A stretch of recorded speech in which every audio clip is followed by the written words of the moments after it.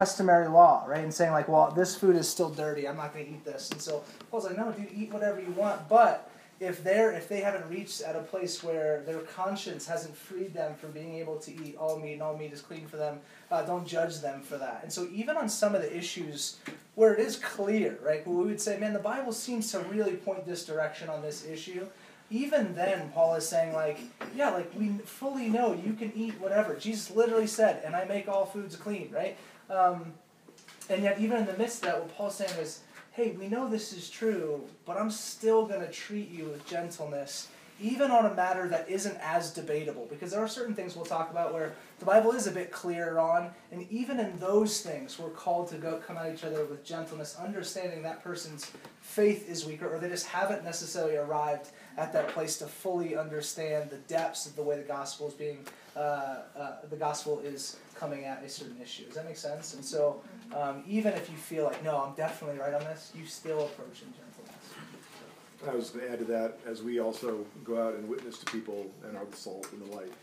The people that I know in Sedona, I mean, I have great conversations with non-Christians down there, and some of them are incredibly liberal, some of them are incredibly conservative, and the people that I try to, or I have a better ministry with, are the people that we have a dialogue, and it's friendly, and even afterwards, even if we disagree, we can still go out and have a beer together, so to speak, have dinner together, and maintain and continue a relationship.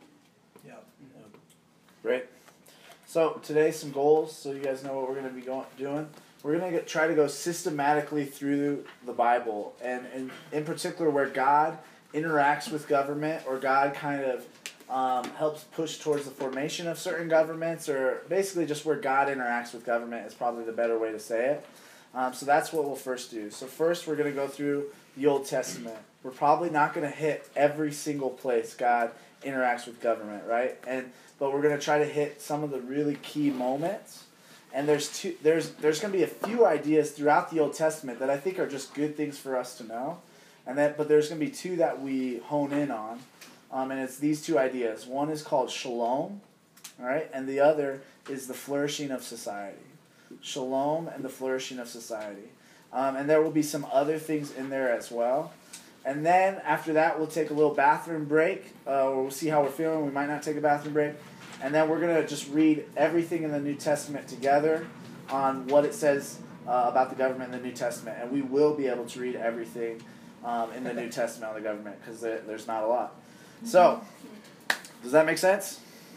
Any questions so far? All right. And I forgot to kind of mention this in the intro, but if you have questions as we go, like ask them. Like, so this is the time. The jars are only for, like, if you have something specific, you felt weird about bringing it up, or something we'll save for next week. But if you just have, we read a verse, we say something, you want clarification, ask it right away. Okay? Yeah. But the jars are designed for people who may not want to ask. Right, exactly. But next week, correct me if I'm wrong, is going to be more of a Q&A. Yep. Yeah. So yeah, all next week will be Q&A pretty much. So right now, if I'm like reading to you about, King David, and then you're like, hey, but what about abortion? I'm like, I don't know if those link, but so that might be a thing to save till next week.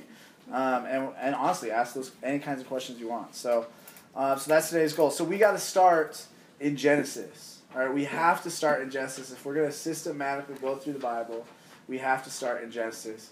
Will someone for me read on their papers Genesis 1:1? And that's all for now. In the beginning, God created the heavens and the earth. That was amazing, Curtis.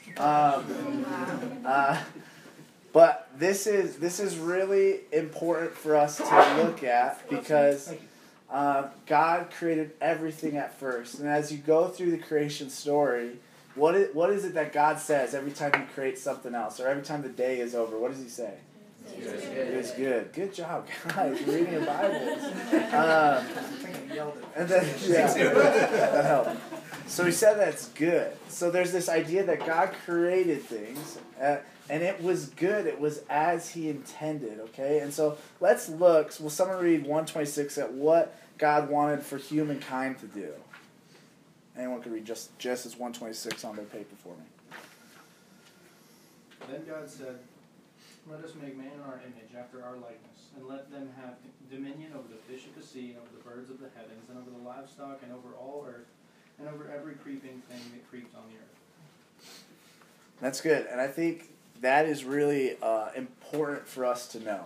Because I think a lot of times today, in our cultures, they try to say, hey, essentially they say it like this, rest in peace, Harambe, right? But they say, like, this is not humankind's earth to run, right? This is not his domain. But if we want to have a biblical view, we need to know that God created you and I to have dominion over the earth. That doesn't mean you can do whatever you want to the earth. That means that far more. It means that we're supposed to take care of, we're in charge of the earth, just much like workers are of a business or a storefront or something like that. And so I think it's also important to know in those Genesis accounts, especially in those verses, did you guys notice anything that said, and Adam will be president of the United States of Eden? Did any of you see that? No. You didn't see that because there probably was no form of government in the garden. All right? There was not going to be a form of government in the garden. I think, personally, that people would have ran things, people would have been in charge of like making the roads and even libraries or whatever it might be. But government as we know it today did not exist in the garden. Okay? There would probably be some form of government, but it would have looked very, very different than what we see government as. But there's still no picture. So we have to make a note of that. There's no picture in Eden where God said everything is good of a government. And so that makes the questions of governments a little bit difficult for us as we go on.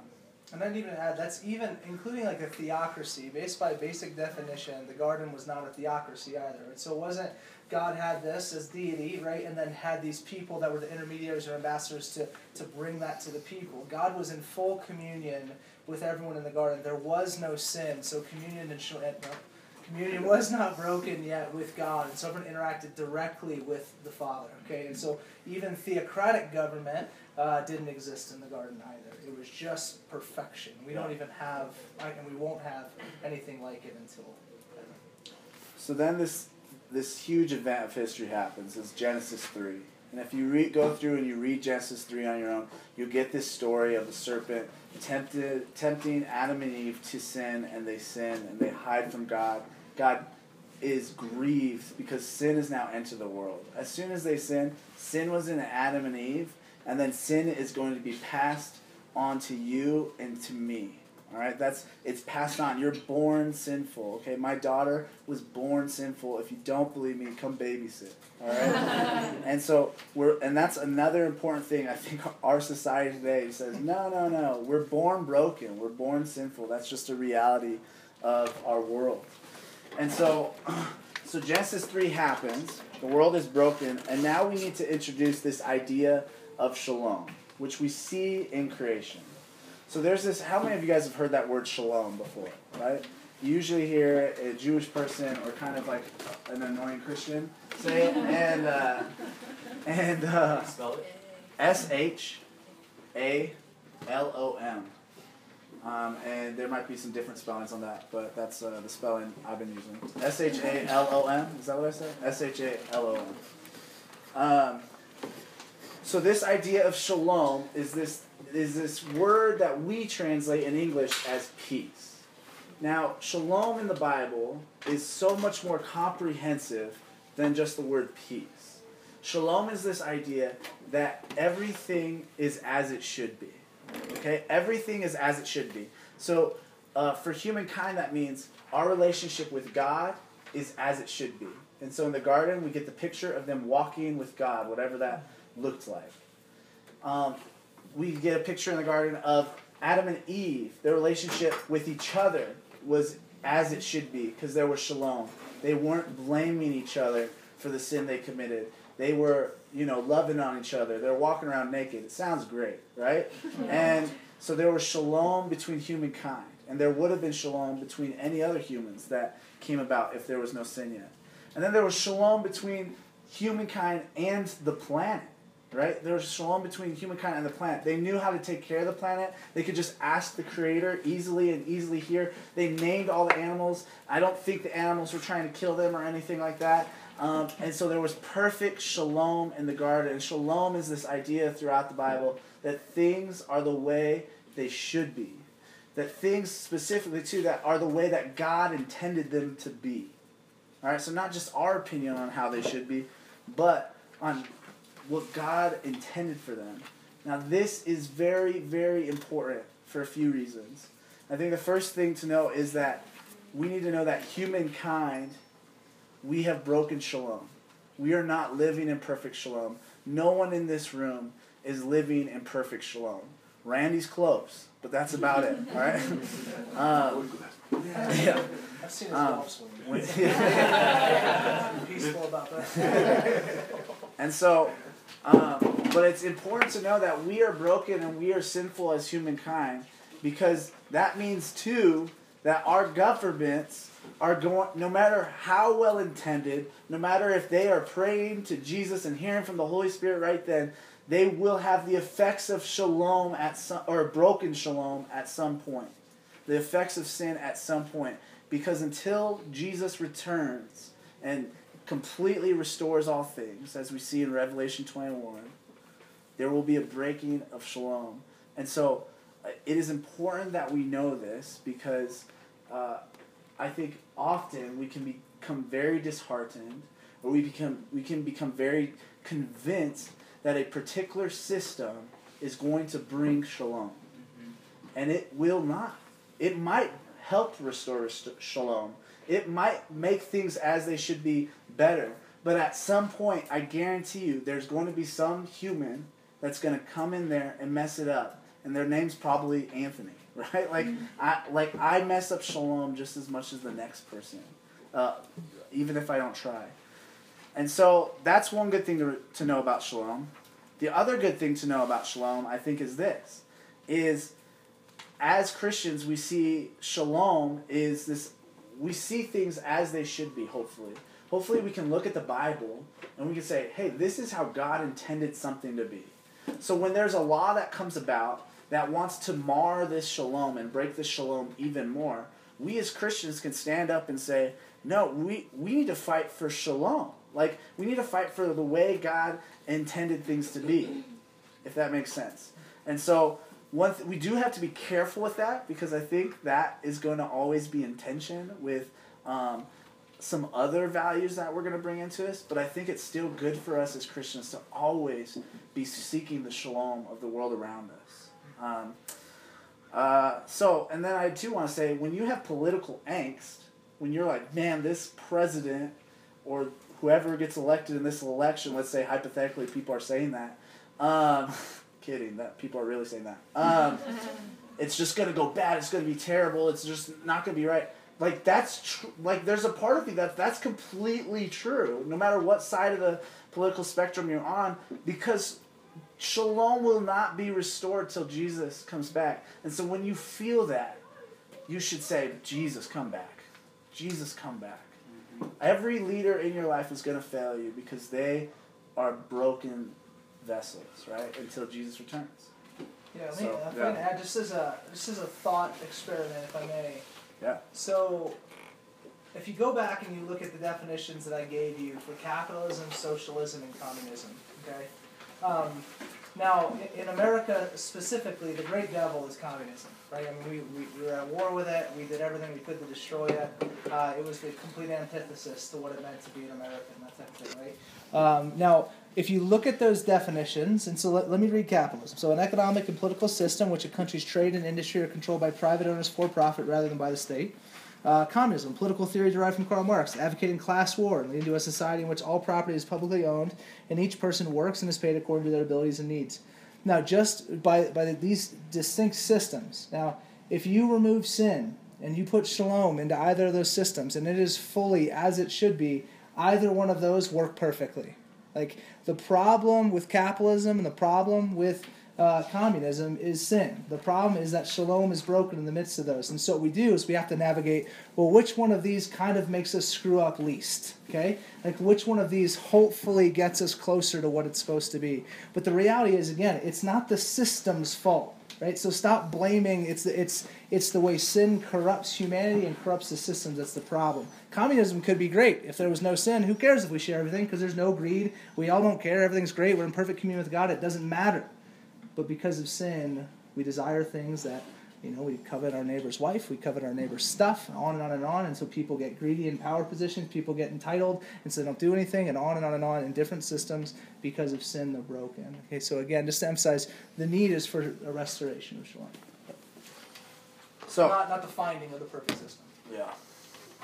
So we're going to keep going throughout the Old Testament. So we get up to Genesis 15, and God finds this guy named Abram actually, and they said, hey man, you need some ham in your name. Also can't eat ham. Not weird. So there's this guy Abram. That's actually what he introduced was Ha. So he's Yeah. laughing at him. Yeah. No ham. So anyways. That's what you guys are going to remember from this class. So we have Abram, and Abram has a wife named Sarah, and through these two, God creates his people, who are going to be called Israel. And they're the people of God. And so Abram, his name turns into Abraham. They have a son named Isaac. And through these people, they're going to be the people of God. But it's still not a nation or a government yet. It's just a family, right? And a kind of messed up family at that. And so eventually Isaac has a son, Jacob. And Jacob has a bunch of sons. He has 12 sons. And there's one son in particular named Joseph, right? And so Joseph lives his life. He has these dreams, telling his brothers, hey, guess what? In my dreams, I was ruling over you. And they said, guess what? We're selling you into slavery. And so Joseph gets sold in slavery. He's a slave in Egypt. And he's taken into Egypt, and he starts working for this guy Potiphar. He becomes this guy's right-hand man. Potiphar's wife falsely accuses Joseph of rape. Joseph gets thrown into jail, and through a series of events, Joseph finds himself before Pharaoh, the king, essentially, of Egypt. And Joseph finds favor by interpreting some of these dreams Pharaoh had been having and giving him good advice with Pharaoh. And so Joseph becomes like second in command of Egypt. And I just want to note this story because God orchestrated these events. He allowed these bad things to happen to Joseph in order to put him in charge of a government, essentially. And as you read the account of Joseph, it sounds like he was basically king of Egypt, which is not the country that God designated for his people. But if you read the moral of the story, it was that God had ordained all of this to happen so that Joseph could do it. And I just think that's interesting to note. And so Joseph is here in Egypt. Egypt is beginning to thrive because of Joseph's advice. His brothers, though, are struggling back from where they are, kind of where Israel will become. And so his brothers come to Egypt asking for food. Joseph says, yes, come on in. Just let's live here as a family. And so Jacob's family, which is Joseph's family, all live together. There's about 70 of them, it says, to start. And they live in Egypt. And eventually, Joseph dies. And there was a note, I know when we were talking about this, that Randy noticed about the story of Joseph that I think is just important for us in politics too. Remind me. It was God is in control. And so, yeah. Well, I was just thinking that you were saying that too. Yeah. From Jacob's perspective, it's got to be what's going on. My son is dead. Yeah. And as we interpret, the political systems, we all get very vitriol with if this person doesn't get elected or if this person doesn't get elected, it's the end of the world. I like your sermons on anxiety as it relates to politics. We're an anxious society, but we don't know if, and jump in here, Anthony, if I'm not hitting that key point, but is we can't see over the mountains, we can't over the timeline of what God is doing. We're sitting down here just going, oh my gosh, I can't believe, he's going to get elected or she's going to get elected, the world's going to end. Where we have to have, he's in control, as Anthony said. He knows what's going on. It's his plan, and that's the focus, as Anthony started this with, that we have to be focused on his kingdom in the world, not just as Americans. Yeah. Huge. And this story, and much like a lot of Old Testament stories, like we immediately want to try and find our identification within that specific story. And a lot of times when you start applying a story like Joseph's to the political process, specifically in this voting deal that we're kind of into right now, we're saying, like, I need to find the Joseph candidate, right? Like, and so what that usually generally means, I need to find like the most Christian guy or gal, and we're gonna want them to be in the biggest power. And listen, that's not a bad rubric to use, right? But I want to caution us as to saying we need to find the Joseph of 2016, okay? Because we live in a pretty different situation in culture, right? So Joseph, he was appointed by insane godly means to get to his position.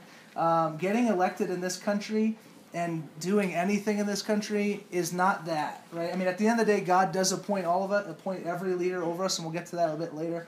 But the reality is that, man, their politics are just a different beast today. And a lot of stuff you hear, like, if you just look at, like, statistically, there's no way 100% of politicians, except for Bernie Sanders, are Christians. Like, it's just, that's just impossible. Like, and our entire nation is, like, only 80%, and that's, 60% of them are lying. And so there's just no way all these people are Christians, and yet when they run, right, yeah, all of a sudden Jesus starts getting dropped like crazy, 2 Corinthians starts getting dropped like crazy, all sorts of things. And I'm not trying to say whether or not any of our candidates today are Christian or not. Maybe they are. But don't just fall into that easy trap of, because this person has said the name Jesus a lot, that means, they're going to do what Joseph did for Egypt. Okay, it's just silly. It's just far more complex than that idea. So. Yeah, I think it's extremely prideful to, like, think you know what God is doing with a particular person when this was written by Moses, who was hanging out on the mountain with God at the time. So I really love both those points. So Joseph, he gets this point. He's been ruling Israel for many years, and he dies. And then Exodus describes the people of Israel as this happening to them. It says that they were fruitful and they increased greatly. They multiplied and they grew exceedingly strong, so that the land was filled with them. Okay, so this is what's happening to the people of Israel, the people of God, and they are pretty much referred to the people of Israel now because of Jacob, essentially, whose name got changed to Israel. And they are just growing in Egypt. They're growing in this land that's not the land that God had for them. It's a foreign land. They're growing there as immigrants, really, over hundreds of years, I believe. And so this is going on. They're growing in number. Joseph dies, and the Pharaoh, this new Pharaoh, he doesn't know Joseph. He didn't grow up with Joseph. And so this Pharaoh sees the people of Israel, the Jewish people, the Hebrews, and he starts to get worried, because he starts to say, hey, this is a different people group. These aren't Egyptians. These are Hebrews. We need to oppress them. We cannot let their number increase. Well, the problem with that was God had a different plan. And they increased all the more. And then, so Pharaoh says, hey, let's all the midwives, all the Egyptian midwives, kill Hebrew women's sons when they're born. And we'll just kind of snuff out this line of Jewish people, Hebrew people. And in spite of that, sons are still being born. In spite of that, they're still growing in number. And one son in particular, you can read about in Exodus, floats down a river on a basket, which, come on, what? And he gets adopted by Pharaoh's family, essentially. And he grows up as kind of like a son of Pharaoh. And it's this Hebrew, this Jewish boy, Moses, who is saved. And incredible movie, Prince of Egypt. Watch it. Lots of singing. He likes the Charlton Heston one. I try to tell him. People don't know who Charlton Heston is. And so there's this guy, Moses. And through a series of events, God raises this man, Moses, up to liberate these people that have been oppressed by Egypt. Also, what had happened to the Hebrews in this time is the Pharaoh said, let's enslave them. Let's enslave them fully. Let's oppress them. Let's deal shrewdly with them, he says. And they're killing, they're beating these slaves. And so God, he sees the blood. It cries out to him. All throughout the Bible, you see that blood of humankind, even if they're not Jewish, cries out to God because he hates suffering. And he raises up Moses to liberate the people. And Moses through really the power of God, liberates the people of Israel. God saves Israel, right? And so Moses, basically what happens is they just walk out of Egypt together. So they walk out of Egypt, they get to the desert, and Moses is sitting there with a huge population that is now Israel. And Moses is like, what do I do? Because everybody's coming to Moses, and they're saying, Moses, we have this problem. Can you help us before we just tell Pharaoh and he just kill us? But can you help us deal with this situation? And so Moses would just judge every single person's problem, and he would give a verdict, and they would live that way. But then Moses' father-in-law, who was not Hebrew, his name is Jethro, he sees how Moses is doing this, and like any good father-in-law says, hey, you're being an idiot. You need to set up judges, and you need to set up people to govern, and you need to put this not just solely in your hands. And so will someone read Exodus 18:24-26 to see how Moses implemented Jethro's idea? So Moses listened to the voice of his father-in-law and did all that he had said. Moses chose able men out of all Israel and made them heads over the people, chiefs of thousands, of hundreds, of fifties, and of tens. And they judged the people at all times. Any hard case they brought to Moses, but any small matter they decided themselves. Then Moses let his father-in-law depart, and he went away to his own country. Now this is interesting for a few reasons. One, Jethro had just a good idea, right? It was a good idea. He said, hey, get some judges, get some guys in here, so it's a little bit easier for you to govern. Jethro is not a Hebrew. Jethro is not a person of God. We don't know if he believed in God. We don't know if he stayed with Moses. We don't really know exactly the end of Jethro's story. But God allowed this guy, Jethro, to come in and set up the first government of Israel.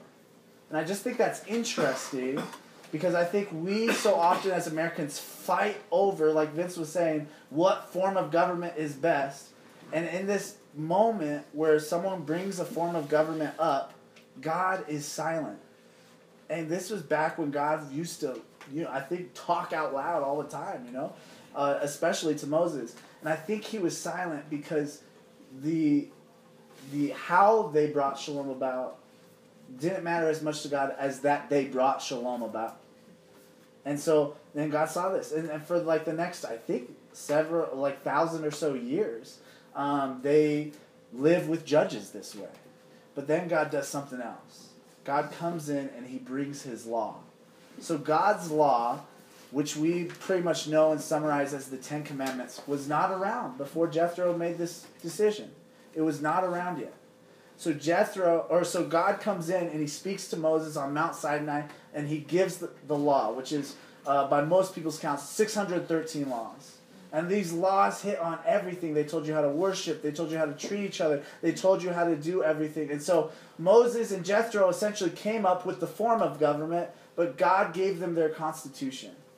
Right? God gave them their constitution. This Torah that we see in the first 5 books of the Bible. How to live.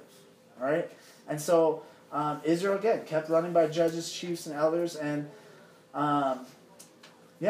so eventually, through another bunch of events, Israel gets their own land, and they become a true nation. Right? They come in, and they drive out the Canaanites, and they take the land of Canaan, and they become the people of Israel by the power of God. You can read through that, about that in Joshua. And so they're continuing to live by God's law, which is kind of broken up for our sake into 3 categories. There's ceremonial law, that was like, how do we deal with God? How do we interact with God? How do we interact with the priests? There was judicial law, and that was just like, how do we punish each other for doing wrong? And so there would be like, hey, if you did this, you're dead. If you did this, you're dead too. And that was pretty much the thing. And then there was God's moral law, which is very similar to just morality we have today. It was like saying don't lie, don't kill, even celebrate the Sabbath. These kinds of things were the moral law. And so there was three things about God's law there. And so they continue to live out this law, but they actually do a pretty bad job. And there's this idea called being a display people. And throughout the Old Testament, God actually, you see his laws. He says, hey, I want you to be set apart. I want you to be holy, for I am holy. And so God wanted Israel to exist so that the whole world, so all nations could look at Israel and say, man, you're a picture of the one true living God. And so Israel were a display people to the whole world. And eventually, Israel, or not, it happens pretty quick. Moses is getting these rules on the mountain, and he comes down the mountain. They're already like, hey, we found a bunch of gold and we're worshiping it. And it's just terrible. And so this constant cycle happens, though, where Moses or God's prophets speak to the people and say, hey, stop worshiping a gold calf or this or that. And Israel goes, okay, I guess we'll stop. And then they go do something else. And then they go turn to gods of the other nations, or they turn to this or turn to that. And so they constantly, over and over and over again, fail at being a display people, at showing what shalom looks like, because they're broken, because they are sinful people. So Israel, they say, hey, you know what the problem is? It's not that we're sinful people. Forget that. They say, we don't have a king. And they're like, look at that king over there and this country over there. They all have kings, and all the people are getting whooped in those countries that have kings. And that's why if we just had a king, then we would not be sinful. And so they think having a king rather than their judge-like system is going to be what saves them. And so we see a prophet named Samuel, his interaction with God over this idea of instituting a king in 1 Samuel verses 6 through 9. And so we can see what is God's heart towards them changing their government and specifically turning it into a monarchy. Will someone read that for us?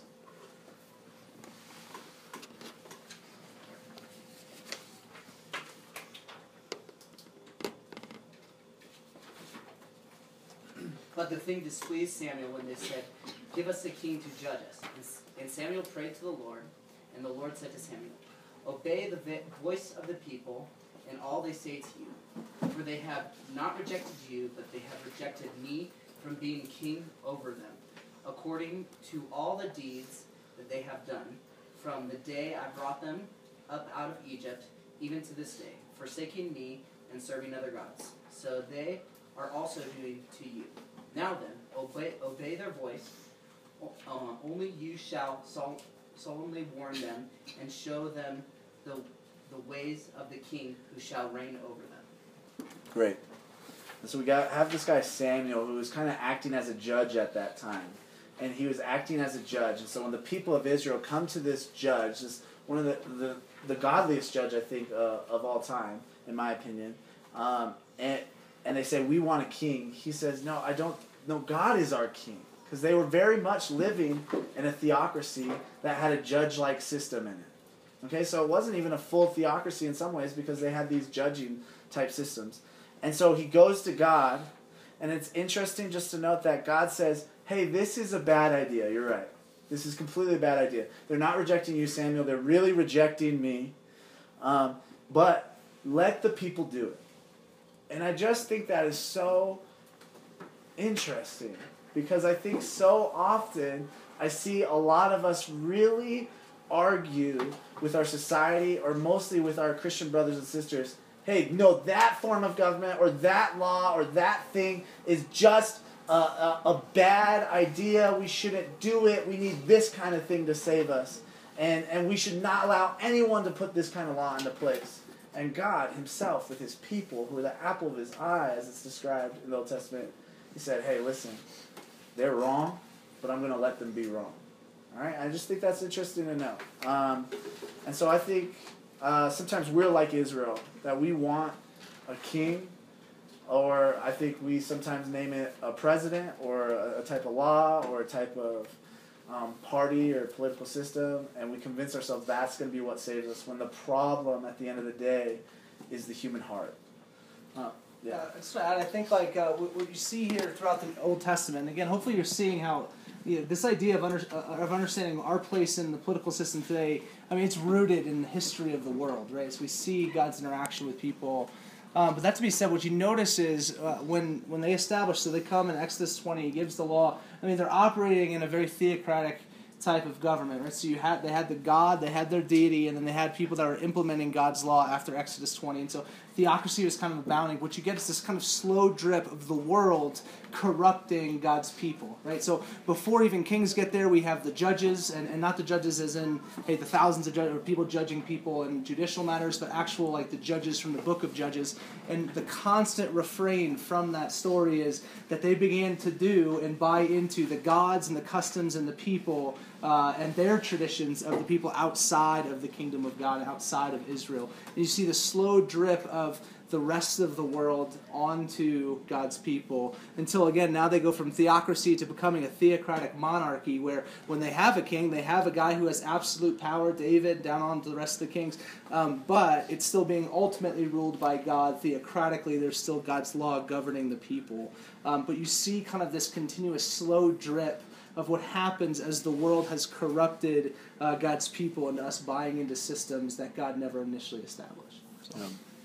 And so God allows them to usher in this this new system with a king, right? And the first guy is named Saul, and Israel they basically just pick the guy in a sense. God does guide the situations, but he's everything Israel wants. He's tall, he's good looking, he's like a Hemsworth. And so he's just looking great. And he's a king, and you read the stories, and it doesn't sound like he does too terrible of a job. But the problem was his heart was not about God, and this was a theocratic monarchy. And so he makes 2-3 pretty big mistakes to show that he was idolatrous and he was really in it for himself. So God essentially says, Saul, you're not going to be the guy anymore. It's going to be David. All right? And so he brings in this guy, David, who's a shepherd, and David becomes this king that really just God uses to try to show us what he is like as a king. And David ushers in this golden age of Israel, as it's known, where things just go well. Shalom is being restored more than it ever has for the people of Israel. David, unfortunately, I think he gets older and he gets bored or whatever, and so he starts getting enticed by sin, and he starts sinning, and he eventually dies, and his son Solomon takes over. And Solomon also does a pretty good job. When God says to Solomon, hey, what was anything I could give you to help you as king? And Solomon doesn't say, hey, I need all this money or I need this. He says, God, just give me discernment, give me wisdom. And God said, well, that was a pretty good answer. And so he gives him wisdom, and he makes him the wisest guy ever, right? And so Solomon reigns, and Solomon does all this. Well, unfortunately, again, we are broken and we are sinful, and Solomon had a little bit too much of his dad in him, and he starts marrying many women over and over and over again. He starts having concubines, which is basically just like the nice way of saying prostitute that you live with. And so he has all these, like, over 1,000 women in his life, or around 1,000, and you begin to see Israel's kings now not image God the King anymore. And then Israel's kings for the next however many thousand years, back and forth, there will be 5 really bad kings that do not care about God, that even bring other gods into Israel, which is what Solomon started to do as well. And then there will be one good king that starts to tear them down and starts to serve God, but then that king will die. Or even that king will tear down, well, I'll tear down half of these statues to other gods, but I'll keep half of them. And you just see constantly the kings fall short. They fall short of imaging God well. They fall short in the system because they're broken vessels, right? And so all the kings are pretty much evil, except for a few. There's a few good ones in the midst there. You can read about all that in 1st and 2nd Samuel, 1st and 2nd King, and 1st and 2nd Chronicles in particular. Now, eventually, because Israel's disobedience, God does all sorts of things, but the one thing he begins to do is he lets countries come in and take over Israel. He says, listen, I care about you so much that I'm going to let other countries come in and dominate you so that you might cry out and know that you need a savior, like you did when you were in Egypt. And so the Babylonians, or the Chaldeans, as you see in your Bibles, they did this in particular. They dominated Israel. and they went to Israel. They took a bunch of kids for their own, kidnapped them, and basically forced the kids into slavery as well. And that's significantly in the story. Daniel, Shadrach, Meshach, and Abednego. Watch the VeggieTales on that, Shadrach and Abednego. It's very good. And so here they are in the midst of Babylon, one of the most corrupt nations ever. Their king is named Nebuchadnezzar, who's just, throughout the rest of the Bible, is like, hey, that guy was pretty jacked up. And even God himself, at one point, he's just so mad at Nebuchadnezzar for his evil and sin. He goes, you know what, go live in the woods for 7 years. You're just going to be like an animal. And he drives Nebuchadnezzar crazy, and he just eats like grass for 7 years and stuff. So this guy was an evil, evil, evil king. And he was messed up, and he oppressed the people of Israel. And in the midst of it, there's a prophet in the people of Israel named Jeremiah. And he says this very interesting thing to the people of Israel that we'll find in Jeremiah 29, 4 through 8. And it's just so interesting that in the midst of their oppression, God says, okay, Jeremiah, give my people this instruction. Will someone read 29, 4 through 8? Thus says the Lord of hosts, the God of Israel, to all the exiles whom I have sent into exile from Jerusalem to Babylon. Build houses and live in them. Plant gardens and eat their produce. Take wives and have sons and daughters. Take wives for your sons, and give your daughters in marriage, that they may bear sons and daughters. Multiply there, and do not decrease. But seek the welfare of the city where I have sent you into exile, and pray to the Lord on its behalf. For in its welfare you will find your welfare. For thus says the Lord of hosts, the God of Israel, do not let your prophets and your diviners who are among you deceive you, and do not listen to the dreams that they dream. All right, thanks. And so in the midst of that, what's that big phrase, that big command that jumps out to you guys that Jeremiah made, or that told the people of Israel? Yes, Micah? Yeah, I was just saying, but seek the welfare of the city where I have sent you. Yeah, that's exactly it. And we mentioned that earlier, how there's going to be the shalom is a big value, but so is seeking the welfare of the city, or in our case, seeking the welfare of our nation or our state, but also our city. And isn't that just crazy that they're living in the midst of this country that doesn't serve God, doesn't know God, is doing things the way God does not have them, and God says, seek their welfare. Seek the welfare of the city. He doesn't say, hey guys, know what you should do? Make sure the Babylonian courtrooms have the Ten Commandments. He doesn't say that, right? He says, I got a little too political there. He says, seek the welfare of the city while maintaining your faith in Christ. I know Vince had some good thoughts on just the story in general. If you want to share them, if you remember them. Yeah, I think it's probably more profound. Has the most profound implications for today. As you look at the Old Testament, you think about the Christians' involvement in politics in today's climate. So what you have in the people of God, again, I love this is God saying He sent the people to this place. It wasn't so as much as Babylon thought, hey man, we won this battle, we've conquered this. No.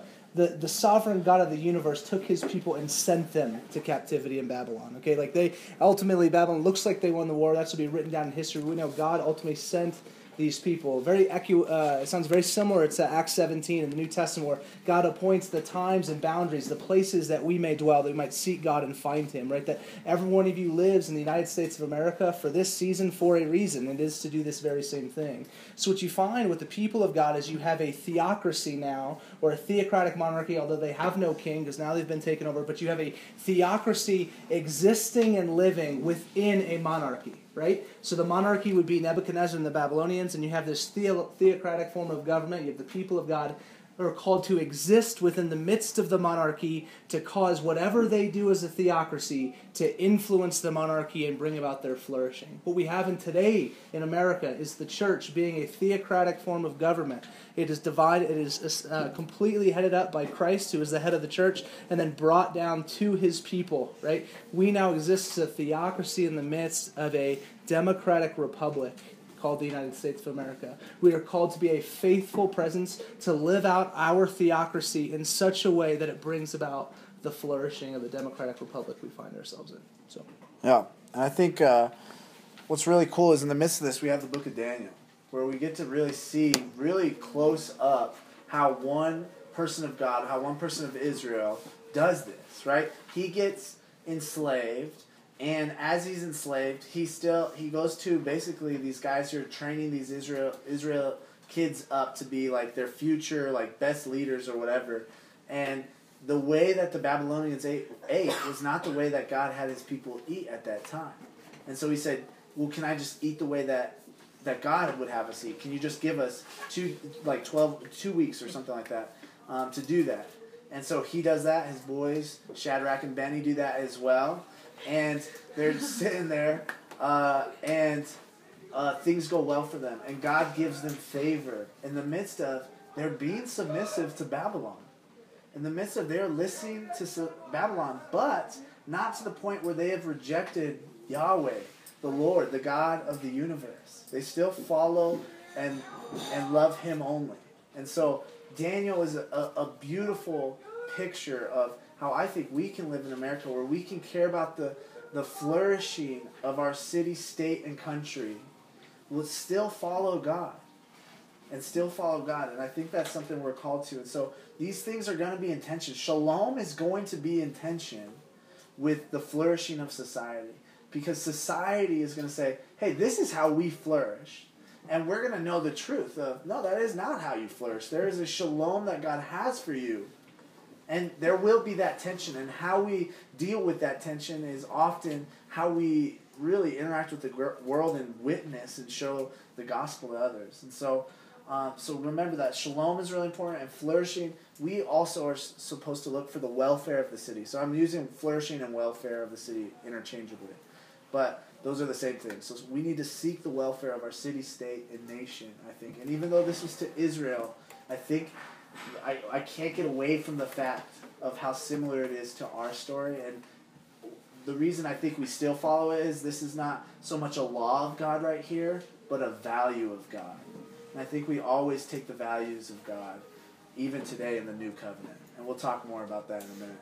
I know Vince had some other good thoughts about Jeremiah, too, in the midst of all this as well. I don't know. Yeah, I think it's just important to think through the story and understand, like, man, Israel hated Jeremiah. Like, so if you go back and you look at his, what he's written down, like, he's called, like, the weeping prophet. I mean, like, the dude was just crying all the time because they hated the message that he brought. And surely they hated, hey, Jeremiah, like, dude, we don't want to do that. Like, we do just want to hang on the outskirts. We don't want to have to interact with these people. We don't want to have to be about the flourishing of their, like, do you realize what they've done to us? And you're this guy who's now telling us we're supposed to move in. And so they constantly persecuted Jeremiah. And so even today, across contemporary America, I think we do lash out against those who would call us as Christians to go and engage and to be part of this process in a God-honoring, God-faithful way, but also at the same time, like, caring for our nation and seeking its greatest flourishing. And so I just find it funny that in many ways, the same way that Jeremiah was hated on for this idea,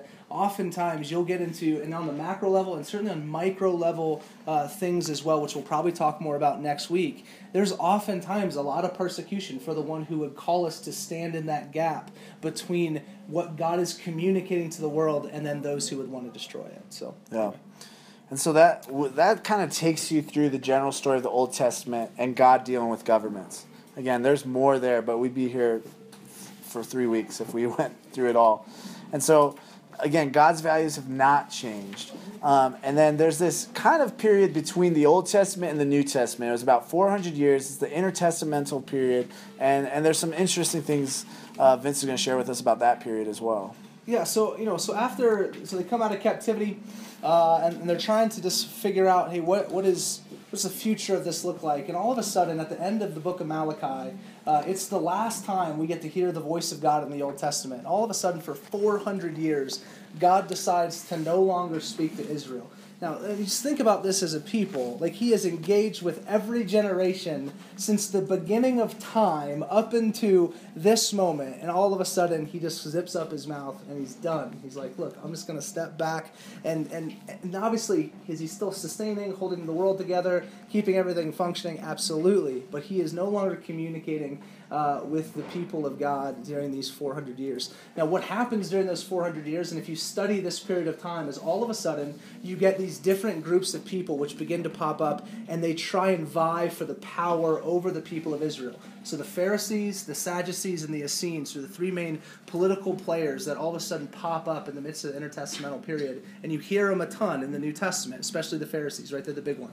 But these guys all prop up, and they begin to take the laws of old, and they begin to reinterpret them for their own gain, their own power structures, so that they kind of set themselves in place to be that specific liaison between God and man. But now God has become silent, so now they are almost free to rule however they like. So they have set themselves up in this. And I think, again, it's just a wise lesson for us of what happens when we leave God behind. When we stop listening to the voice of God, we stop seeking the face of God for what we and our interaction should be, how we should submit to Him, and what that means for us to do this process well, is all of a sudden the greed of man, the power hungriness of man, will begin to use our own means to achieve that which we cannot have outside of Him. So just another, hey, let's be careful.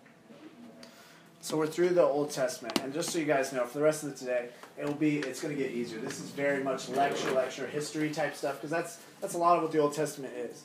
But so we get to this point, this intertestamental period, to where we've realized now what we've talked about together is God's values have not changed, but His covenant is about to change, right? In what we've talked about, His covenant, He has this Old Testament, which is also known as the Old Covenant. And that was just a different way of doing things. God had a law for His people. God had a judicial, moral, and ceremonial law. And the people were supposed to follow that. And in a sense, it was always their faith that got them to God, even in the Old Testament. But in a sense, that's how they got to God on a personal level.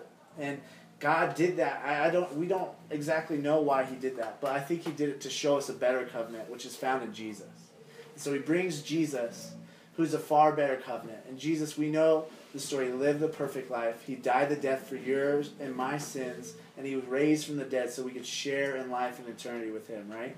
And because of that, Jesus did a few other things. Jesus, He lived a perfectly clean life. He followed this law. So all those ceremonial things had to do with cleanness. Right? Often people would be unclean if they touched a dead body, or they did this, or they did that. Jesus was God on earth, so He made everything clean. So if He was raising a dead body, He made it clean by His holiness, by His power, by God's power. And so besides that too, He just followed that stuff well, and He lived out the ceremonial part of the law. So now our covenant is based on the promise and faith of what Jesus has done, right? And so now we do not have to follow that, right? Thank God, because we can eat bacon wrapped shrimp now because of that. Because those are two things that the people of God couldn't eat. And so, yeah. Amen. And praise Him. Hallelujah. Jesus, or whatever you say. But not only that, even better is like, remember earlier I was making the jokes that would be like, hey, if you did this, you're dead. You did this, you're dead. Right? That wasn't a joke like that. Really, it's pretty much how it went down. Now, Jesus, He took on that death because there was a truth in that law. The truth in the law was our sin is so serious that God wants to kill us for it. So Jesus stepped in, and Jesus was killed for it. And so now we also don't have to fill out the judicial parts of the law as well.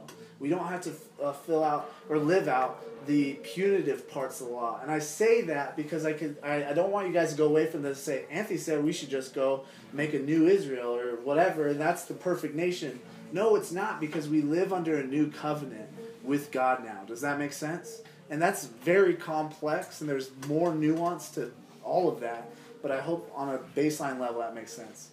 And so in the New Testament, we are going to find the role of government. We are going to find how we interact with government now under this new covenant, because it's a little bit different. There's still shalom. They're still seeking the welfare of the city. But now we don't have to institute these laws of the Old Testament anymore, because we are not the people of Israel. We are the people of God, right? We are people of the Holy Spirit, really, of Jesus. And so we're going to see the role of government, how we should relate to the government, and even what is our Christian hope for the government. And that'll be the New Testament. It'll be easier. It'll be a little bit more interactive. Does anyone have any questions or need a bathroom break? And bathroom break? Let's do a 4-minute bathroom break, everybody. Yeah.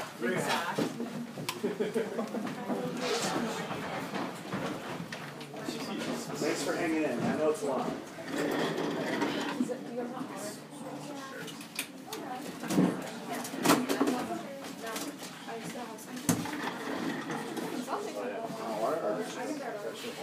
Yeah. Good job, Anthony.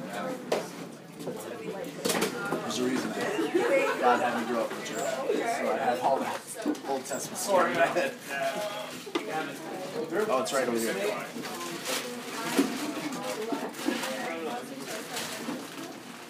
How about a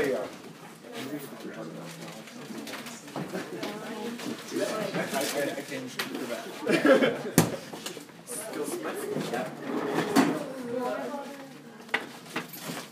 I'm looking for clarification from you guys from the law, all the ceremonial stuff. Wow. That he gave us knowing that there's no way we're going to be able to do it. Versus though the Old Testament, the law being in Exodus 20, the Ten Commandments. So why do we follow that? Yeah, I'm saying no.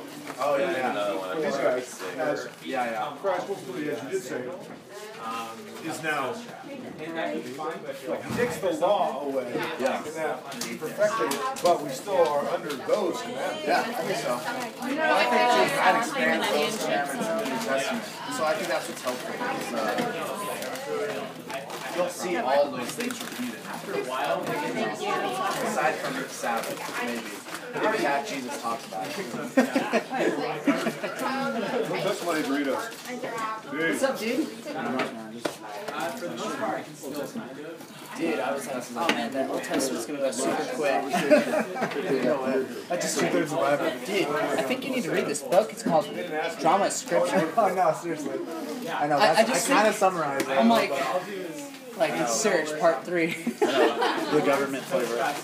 with the government. Yeah, government spend. A well-fed group will listen. You know, so. Some more 66 over there. Yeah, right? Like, Yeah. Oh yeah. Sorry, there's some over here too. What is it? Barbecue chicken. Chili.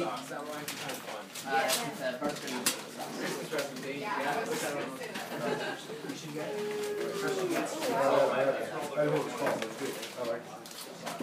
I was hoping by now that people would be offended and leave so we could have like better seats. We can arrange that. Okay. Yeah, absolutely. Sorry, Robert.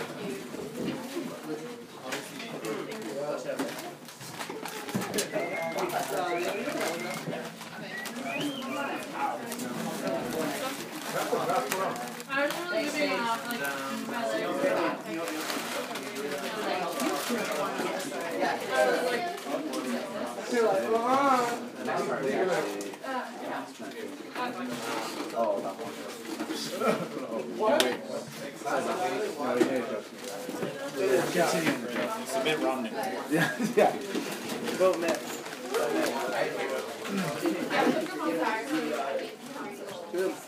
Are you recording on your phone too?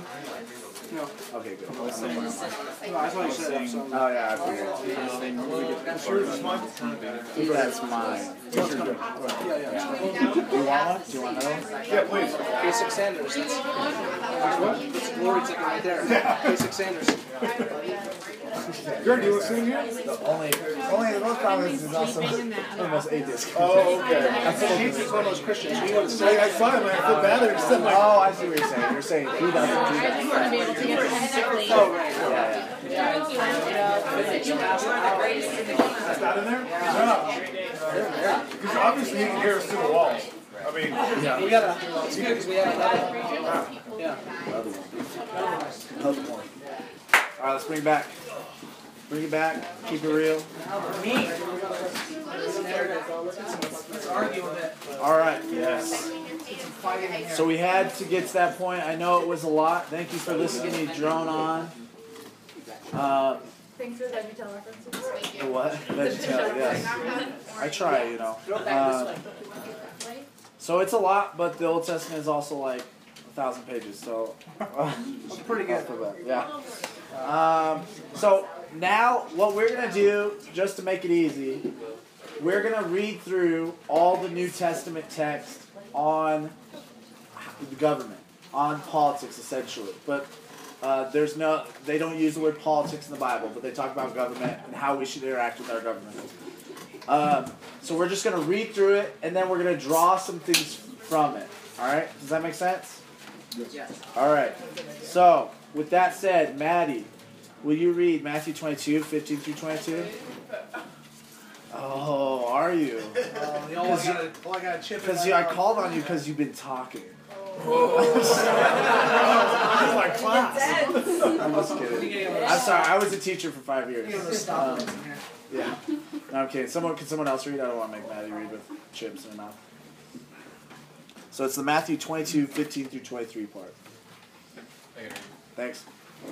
And the Pharisees went and plotted how to entangle him in his words. And they sent their disciples to him along with the Herodians, saying, Teacher, we know that you are true and teach the way of God truthfully, and you do not care about anyone's opinion, for you are not swayed by appearances. Tell us, then, what you think. Is it lawful to pay taxes to Caesar or not? Because Jesus, aware of their malice, said, why put me to the test, you hypocrites? Show me the coin for the tax. And they brought to him a denarius. And Jesus said to them, whose likeness and inscription is this? They said, Caesar's. Then he said to them, therefore render to Caesar the things that are Caesar's, and to God the things that are God's. When they heard it, they were marveled, and they left him and went away. All right. Next up, it's a big one. Who's a good reader? Who likes to read? It's going to be Romans 13, 1 through 7. All right, Mitchell. Romans 13, 1 through 7. Let every person be subject to it. He said French, it. He please. said it in French. Oh, let's say. En français, s'il vous plaît. No. Merci beaucoup. Mais c'est-tu passant? No.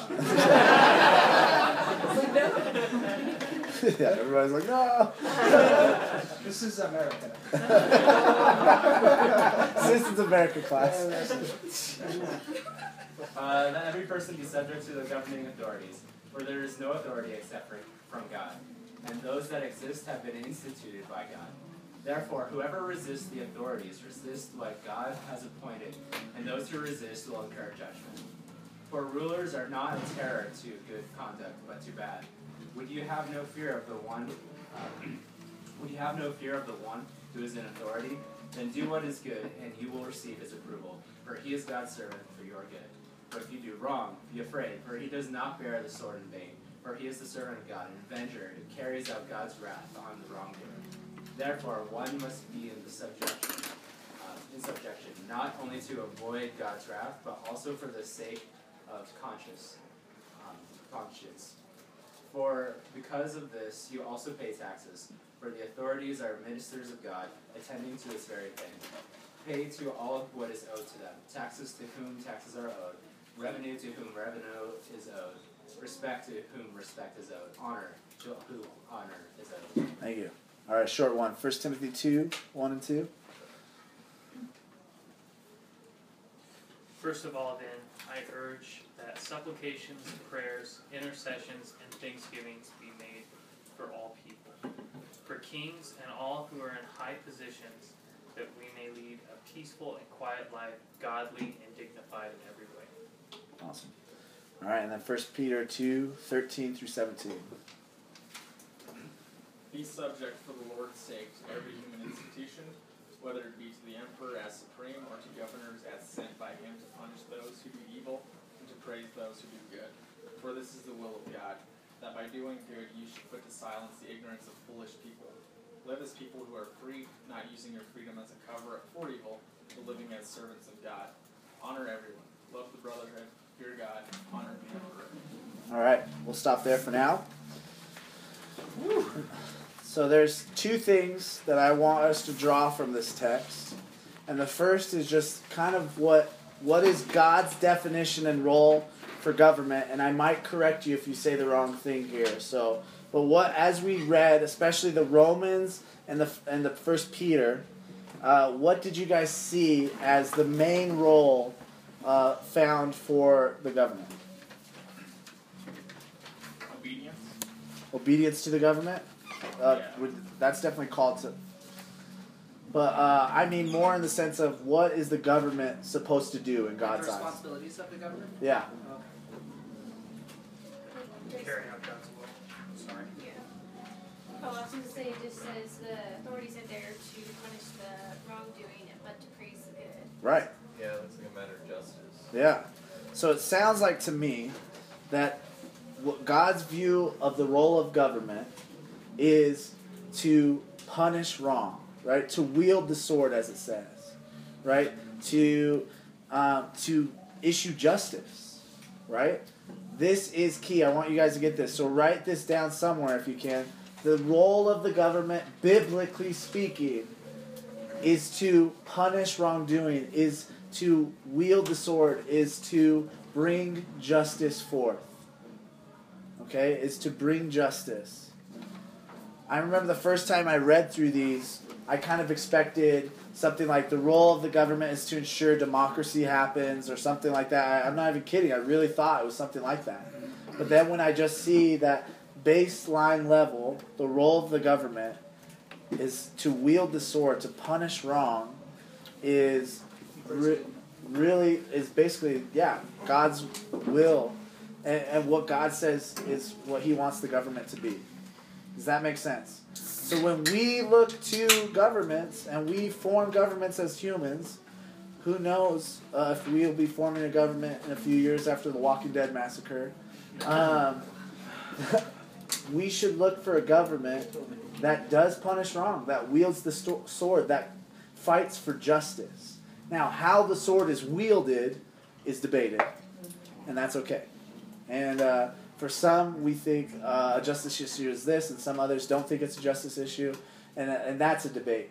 But at the end of the day, justice is the role of the government in God's eyes. Does that make sense? All right. Number 2, the second thing I want us to draw from these texts is that, and I'll just say it, all governments are put in place by God. All governments, all government leaders are put in place by God. On your next page, it says John 19:11, just a verse. I'll just read it. Jesus answered him, "You would have no authority over me at all unless it had been given you from above. Therefore, he who delivered me over to you has the greater sin." So he's talking to Pontius Pilate, and Pilate's getting worried of just about everything. And Jesus essentially says, like, listen, God gave you your authority. God made you governor over this region. And so that's Jesus saying it. We see it in Romans. We see it in 1 Peter. And so all governments, that means even Nazi Germany was put in place by God. Now, we can wrestle with that, and that's tough, and that's hard to hear. I saw all of you go, what? Right when I said that. But there is a truth to the fact that in some sense, God put Adolf Hitler in power. I don't like that, I'll be honest. But there's a truth to that, and we need to understand, or we just need to understand that. Do you guys have anything to add to that idea before I go on? No, other than, the anxiety, and it can be painful, and we don't understand. Yes, exactly. The Hitler one is brutal, and I think we, living under the sun, just have to power through it. Yeah. And again, as you preach, not to be anxious about it when we have different views on why he would do that. Yeah. Or we don't even understand why he would do that. Yeah. Yeah, I think just even, especially as Christians, like, just the scope of this, like, we're going to think through a lens of the 21st century kind of American mindset, but honestly, we just ran through the Old Testament, and there were a ton of Old Testament leaders we just talked about. Like, Nebuchadnezzar was a terrible, terrible guy. And the things he was doing, not just to the people of Israel in captivity, but to the Babylonian people, the Assyrian king. You see constantly throughout the Old Testament these other leaders, even within Israel, that were terrible dudes. And so, yes, the Holocaust, obviously, in our scope of what we would understand as life and what we're somewhat connected to. It is the worst thing, but we just read an entire Old Testament which is filled with leaders like this. Okay, so it's not like he's the outlier. Like, it has constantly been God bringing about power, giving power to leaders who were not good people. You know? God is so far beyond us that we just can't understand it. So again, we have to remember God. So we cannot blame God for Adolf Hitler's sin, which there are many, many, many, many, many. Right? We cannot blame God for that.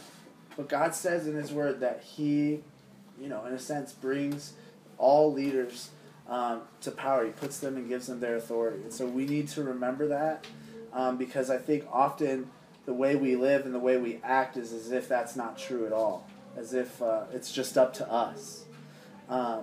So, anyways, that's just something I think we all need to hear. So, question, yes, Anna. I guess what I've been trying to think is, maybe you'll say this at the end, but how do we move on from this? Like, me, at least with my job, like, working for the state, like, I see so many issues that I wish I could fix, but it's like, I don't know, how do you move on from this? Like, knowing that, I don't know if so Governor Doug Ducey appointed Greg McKay to the Department of Child Safety, and it's like, from what I've heard about him, I'm not really a fan, and it's like, well, okay, I work for this, and I'm supposed to respect him, but, okay, how do you fix the problems in the Department of Child Safety? I work in it, I see it, and it's just like, I don't know, I guess my question, how do you move on? How do you, like, for me, I want to fix the problems. Yeah, so I don't think God is telling us just because He puts them in place that we cannot contend with our governments and ask for change and fight for change. I think we can, and I think in some of our other postures we're going to see that too. So let's come back to your question actually before we go that route. Can I just add to it though? It kind of dovetails with Vince and you, Anthony, preaching on the Beatitudes. Is how we are too as a Christian. You can mourn because you see the depravity, you see the sin. So what can you do? We do mourn for those injustices. But also, in the Sermon on the Mount, we also hunger and thirst after righteousness. So, again, we'll include that as you want to later, but those are two practical things we do as Christians. Yeah. And there will be more. And remind us if we forget. But I think there will be more to it. Yes, Kevin? Just with the Hitler thing, I don't think God put Hitler there. I think God let Hitler take power. So I would just... Because He let him, He gave him authority. Yeah, and I think I think it's semantical at that point, then. Is in His Word, it sounds like God did, in a sense, put him there. So, at the time of Jesus, so the real thing with Jesus, that first text we read about taxes, essentially, Israel was being controlled by Rome, by Caesar, who a lot of the Caesars didn't have a good track record. A lot of Caesars were really oppressing the people of Israel. They were killing the people of Israel. They were trying to limit their numbers, as we see even Herod doing that. He's not Caesar, but he was under Caesar. And so they were essentially saying, Jesus, hey, this guy who kills us, oppresses us, and steals our money, should we pay taxes to him? And Jesus essentially says, yes, we should. And then Jesus later on says to Pilate, yes, I put that guy, or, God the Father put that guy in place. So I think that if we want to completely exclude the sovereignty of God, which is a very biblical idea, we can say, yeah, God just let that happen. And there's a sense of that that's true. And I think there's another sense that, like, God knew that was going to happen, and it was going to happen that way. So, yes. I heard a good quote. I don't know who it's from, but it says something along the lines of God.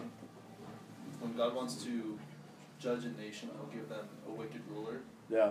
So He'll give them someone that, like a Hitler, that not necessarily could carry out all the evil himself.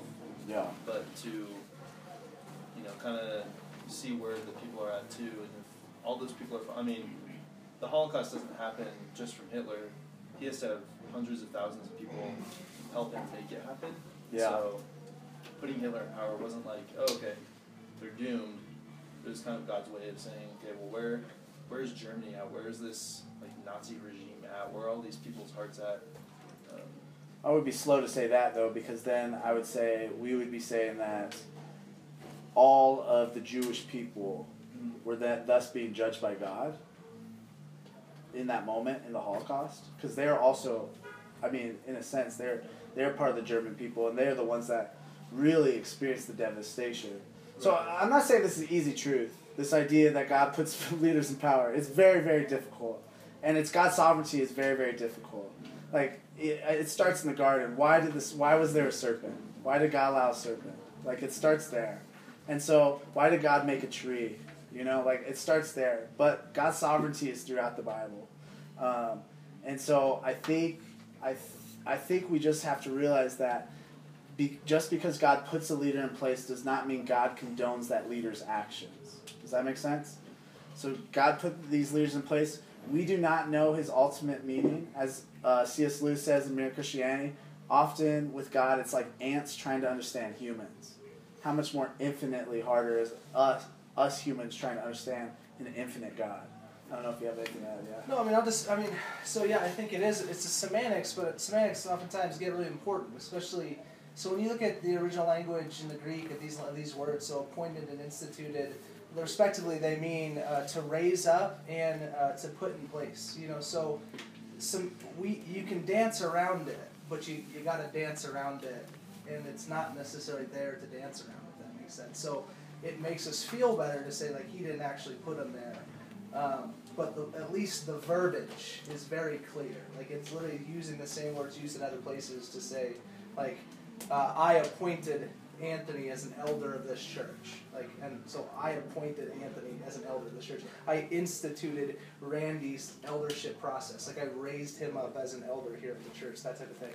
And so like, I didn't let them become elders. I actually actively put them into those positions. And that's the same language that's being used in the New Testament. So it's difficult, but it is the language that's used. And so I don't want us to think we can leave here and just kind of semantically talk away the real hard truth of the Bible. You know, so. Wouldn't you say it's equally important when we're thinking through those things to look at the entire context of Scripture as well? Yeah, Scripture touches Scripture, sure.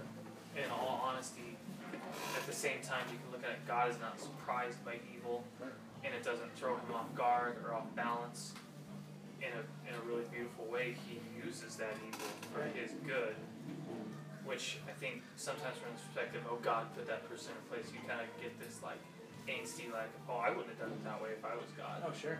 Instead of looking at it through, no, like, humans are evil. I'm a part of the same evil that king caused, and that's why God in his goodness sends Jesus, which we get to see from a different perspective. And I think that really helps in feeling, instead of insecure, like God's some crazy person that put Hitler into power, feeling like this is a kingdom that can't be shaken, and this is a God that doesn't falter because the reigning power. Yeah. Well, even if you're in service, it's the same four questions. Like, does the answer change if God actually put Hitler in power? They shouldn't. Like, God is still who he is. We're still who we are, which are a sin-filled, depraved people who desperately need a Savior, and we got it in Christ. You know, it doesn't change the promises of God nor the purpose of our lives. Like, nothing changes if God actually put this two in place. Like, he's still the same King, the same God, the same Savior. You know, it doesn't change anything. And so you have to, again, like you're saying, you have to allow the lens of what we know to be true about who God is and what he's doing in this world to be the lens with which you view that decision, instead of using that decision to be the lens with which you view God. Does that make sense? And so, oh, this guy pointed Hitler, so that must mean this about God. It's like, no. We know this about God, so that he must have been doing something there we don't understand. Yeah. So. I'd say, I mean, like, another biblical idea is God put each and every one of us on earth. Like, we believe that. Like, that God orchestrated and made it so that you are alive here on earth in the time that you're in. That's Acts 17 for starters, and lots of other places as well. So that does not mean, though, that God has condoned every one of your actions, right? And so, did he know that you were going to commit all these evil things over the course of your life? Yes. Should you not exist then? Should you not be put in the places that he put you in? Well, that's up to God. So I think that it's a tough idea, but unfortunately I think, like Vince said, I think we talk our way out of it sometimes and not just deal with the truth of what the Scripture is trying to speak to us. So, again, I'm not saying it's easy, and maybe we get to heaven and we're wrong on this, but we're trying to be faithful to what the Word is saying. Can I bring up another story that we have time just for? It's a helpful illustration. So a lot of times, what gets brought up predominantly in a lot of conversations in regards to this type of idea is specifically Pharaoh from the Old Testament. And so you have this interaction with Pharaoh, And he's like, hey, dude, let my people go, and then are you getting another plague, right? And it says that in the process of this happening, it says that God hardens the heart of Pharaoh, right? And so you're like, wait a minute, dude. So you're telling this dude, let my people go, but you're also causing his heart to be even more hard so that he will not actually let them go. Like, this seems kind of messed up. And so, you know, it is one of the most debated questions within the Old Testament, and God's sovereignty and all that. What most theologians, especially within our vein, would answer to that question is that the reason why Pharaoh's heart remained and continued to move hard is because God pulled back his common grace from the life of Pharaoh. So in other words, the only reason you and I are not killing each other in this room right now is because of God's grace. Like when he says he sustains, it also means he sustains or holds us back from fully living in our depraved selves, which would just do crazy things. If you don't believe that's true, look at the first act of humanity after the garden, and it's a brother killing a brother. Like, I mean, it shows us right away how jacked up of a people we are. And so what happens with Pharaoh is God pulls back his common grace from Pharaoh's life, which causes him to further descend into this depraved mind and depraved heart. His heart is hardened, and he acts in such a way. So when it comes to like a leader like Hitler, you apply that same concept, which we know from the Old Testament. That same thing would apply. So he was appointed, and grace left Hitler's life. Like God didn't actively cause him to sin, but grace left, and so his actions were a response to the fact that God, in his sovereignty, was like, look, man, no more grace for you, you know? And then he just lived in the human condition that we would all live in without God's grace in our lives. So I don't know if that's helpful or not, but that concept has been good for me. But wrestle with it. Wrestle with this idea. Don't, you know, maybe you're in here and you're like, man, Anthony and Vince are psychos or whatever, but go home, study the Word, study things on this. So wrestle with it. Don't just throw it out.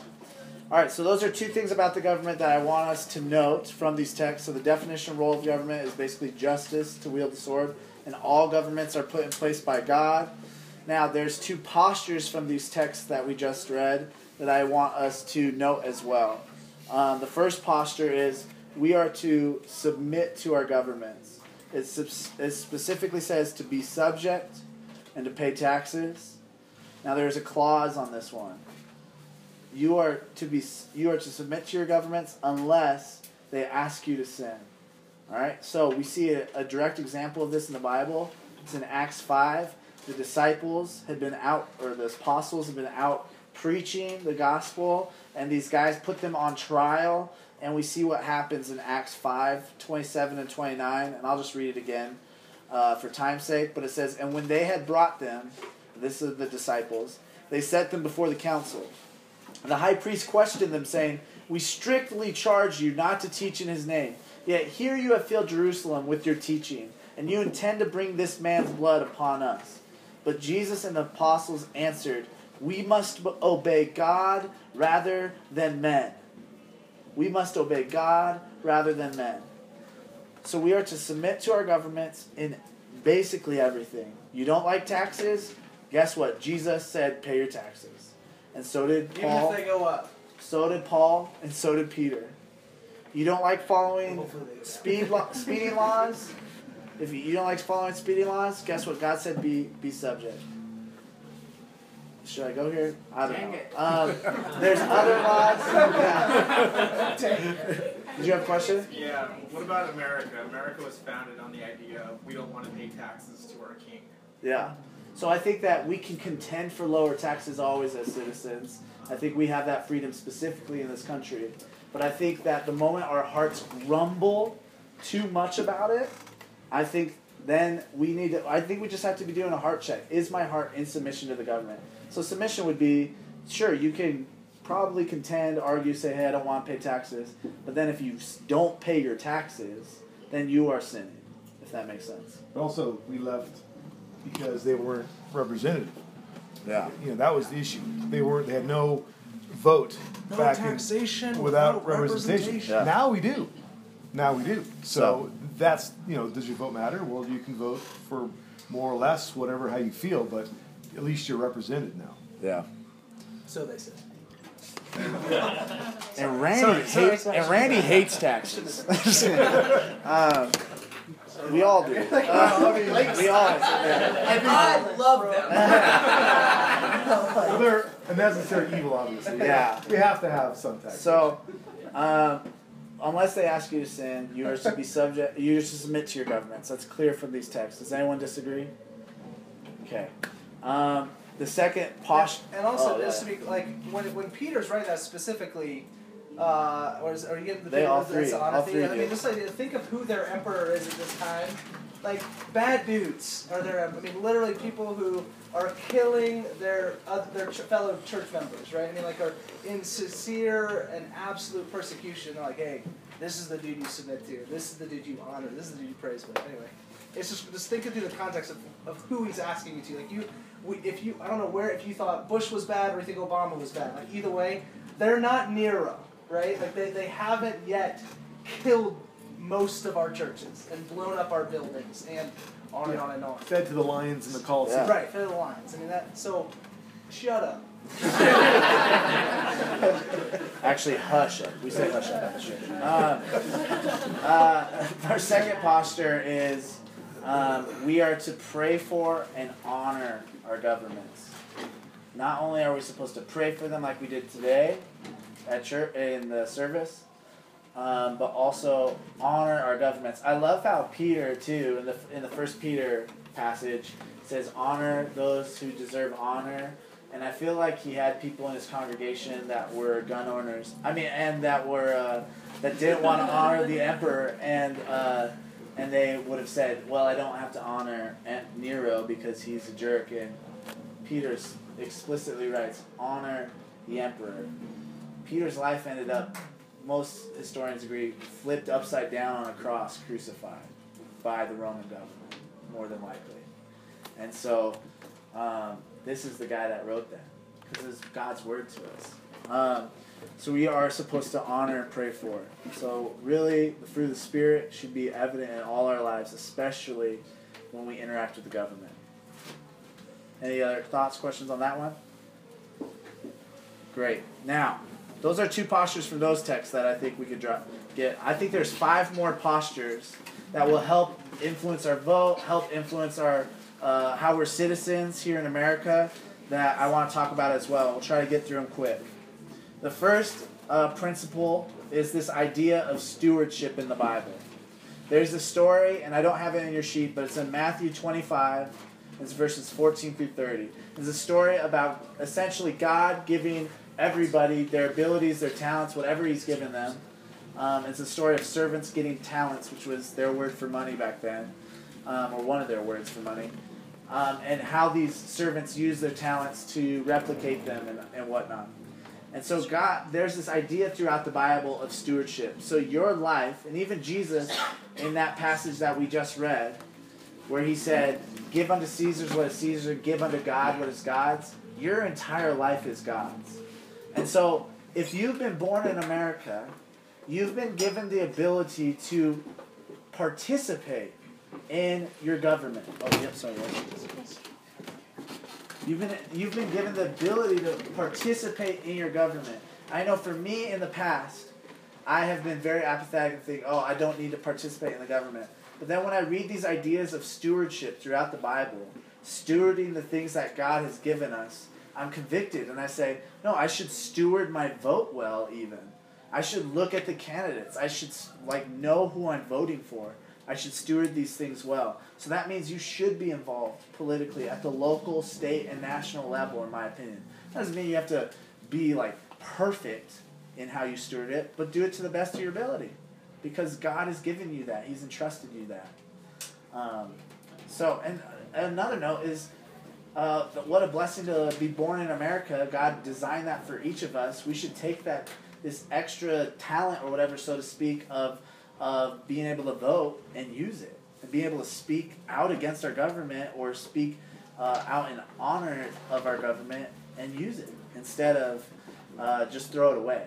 There's many other countries across the world, they wish they had this.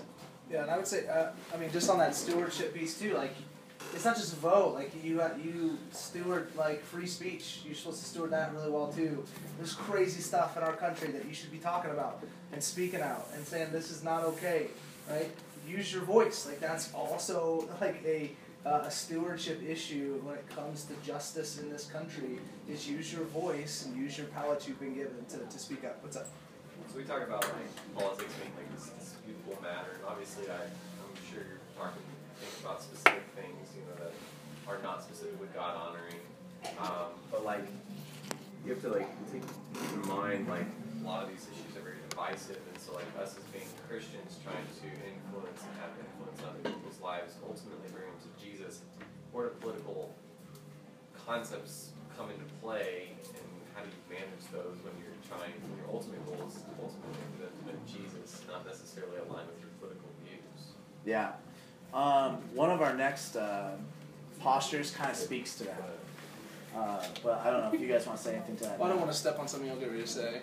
We'll get to that. Okay. Hopefully, if we don't, remind us and say, hey, that wasn't a good answer.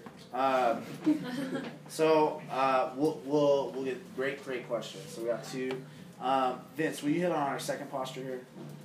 Yeah, we are citizens of the kingdom first and foremost, you know, and so again, number 3. No, that's good. I said second. It's really our fourth posture at this point. Oh, sorry. Yeah. Yeah, sorry. That was my bad. Yeah, we are citizens of the kingdom of God first and foremost, and so I kind of said that at the beginning, but that's a posture your heart just has to take when you engage this topic. Again, is we see our government, we see our politics, we see people through the lens of the values of the kingdom of God, not through the lens of the values of the Constitution of the United States of America. Okay, like it's a decent document. It's one of the best ones ever written if you look through history, right, in and of itself. But it's not the Bible, and it's not Matthew 5-7. It's not the Beatitudes. It's nothing compared to the kingdoms that Christ establishes in His kingdom when He arrives. And so, as faithful believers, your allegiance has to be there, which means you view everything through that lens, and not through the lens of what our government says. You know, yeah. Sweet. All right. So our next posture, is this our fifth posture? Fifth posture. Our final hope is not a government or system, but is Christ. Our final hope is Christ, is essentially it.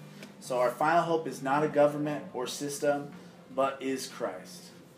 Which is, in essence, what Vince was just expanding upon. Yeah, exactly. So these two really go together. And at the end of the Bible is Revelation, and we get this picture that God is going to come and He's going to live and He's going to reign with us. In Revelation 21, it does not say God is going to come and He is going to elect George W. again. It doesn't say that, right? It says God is going to come and He's going to live with us. Reagan, I'm sorry. And so, but when Christ is your final hope, when these other things in our government let you down, it's only a minute of your day instead of 144 Facebook posts in a row. So it's getting personal. I'm sorry. All right, sixth. This posture. I label it wrong on mine. Sorry. Sixth posture. Do not be swayed by the ways of the world. Do not be swayed by the ways of the world. Some texts that go with this: 1 Corinthians 2:12 and Romans 12:1. So do not be swayed by the ways of the world. 1 Corinthians 2:12, Romans 12:1. Listen, this is what breaks my heart right now in the political season. This is the thing that is, I think it breaks Vince's heart more than mine. But I get on Facebook, I see all my Christian brothers and sisters I've met and lived in communion with for years and years and years. And I see some people posting some stuff that they're just being belligerent. They're being jerks about it. They sound just like the politicians do. They sound just like all these people yelling at each other all the time. That's the ways of the world. On the other hand, I see this other problem. I see a lot of my friends, and I see this probably more in Flagstaff. People posting things that are gospel ideas, but with these flavors of the world in them, or they only care about these things because the world and our culture currently cares about them. To the chagrin of all these other values of God that we see throughout the Bible. I'm not going to give specific examples, but if you find yourself watching MTV, and this sounds like a joke, but I'm serious, and you're just like, right on, right on, right on. Like the whole time, perhaps you're very influenced by the ways of the world. On the flip side of that, if you find yourself watching certain news or media outlets, and you're like, right on, right on, right on, maybe you're also being like the ways of the world. And so I think it's just something, the Christian in the Bible is supposed to be something entirely different than any human on earth. Yeah. They are supposed to be entirely different. And so, Micah, to answer your question kind of before, is I think we can approach every political topic as Christians, and we can do it in a way that Christ would do it. And you know what, abortion's going to be really controversial. Racial reconciliation is going to be really controversial. There's all these topics that are going to be really controversial. And I think as Christians, we are called to talk to each of them. But how we do it matters. If we sound belligerent, we shouldn't even do it. We're a noisy gong without any love, right? 1 Corinthians 13. Okay, and so I think, though, we should be such a special class of citizen in America that we are convincing the most liberal and the most conservative and the most in-between of their sinful views, and they are changing them. They are changing their opinion because really because of the power of the Holy Spirit, hopefully. And so we need to not look like the ways of the world. Yes? Is that a good place to start? Like, in my opinion, like, I feel like if you bring them to Christ, like, the Holy Spirit would transform from inside out. I don't know, maybe addressing issues. I don't know. That's where I always come. Like, I see what you're saying, yeah. Like, I would much rather talk with someone about the gospel than about politics, personally. yeah, that's my point of view. Like, I don't know. I've never really gone about talking to non-Christians or Christians for that matter at all about politics, because I just found it just like causes tension between me and that person. But like as I grow closer to Christ, and as you know, they ultimately, if they come to know Christ, that the Holy Spirit might transform their views. Yeah. I can kind of attest to that also when it comes to talking about politics with people. But I think one way that we approach it is, I mean, you know, you start with the simplest thing is that God is love. So approach it with the perspective of love first.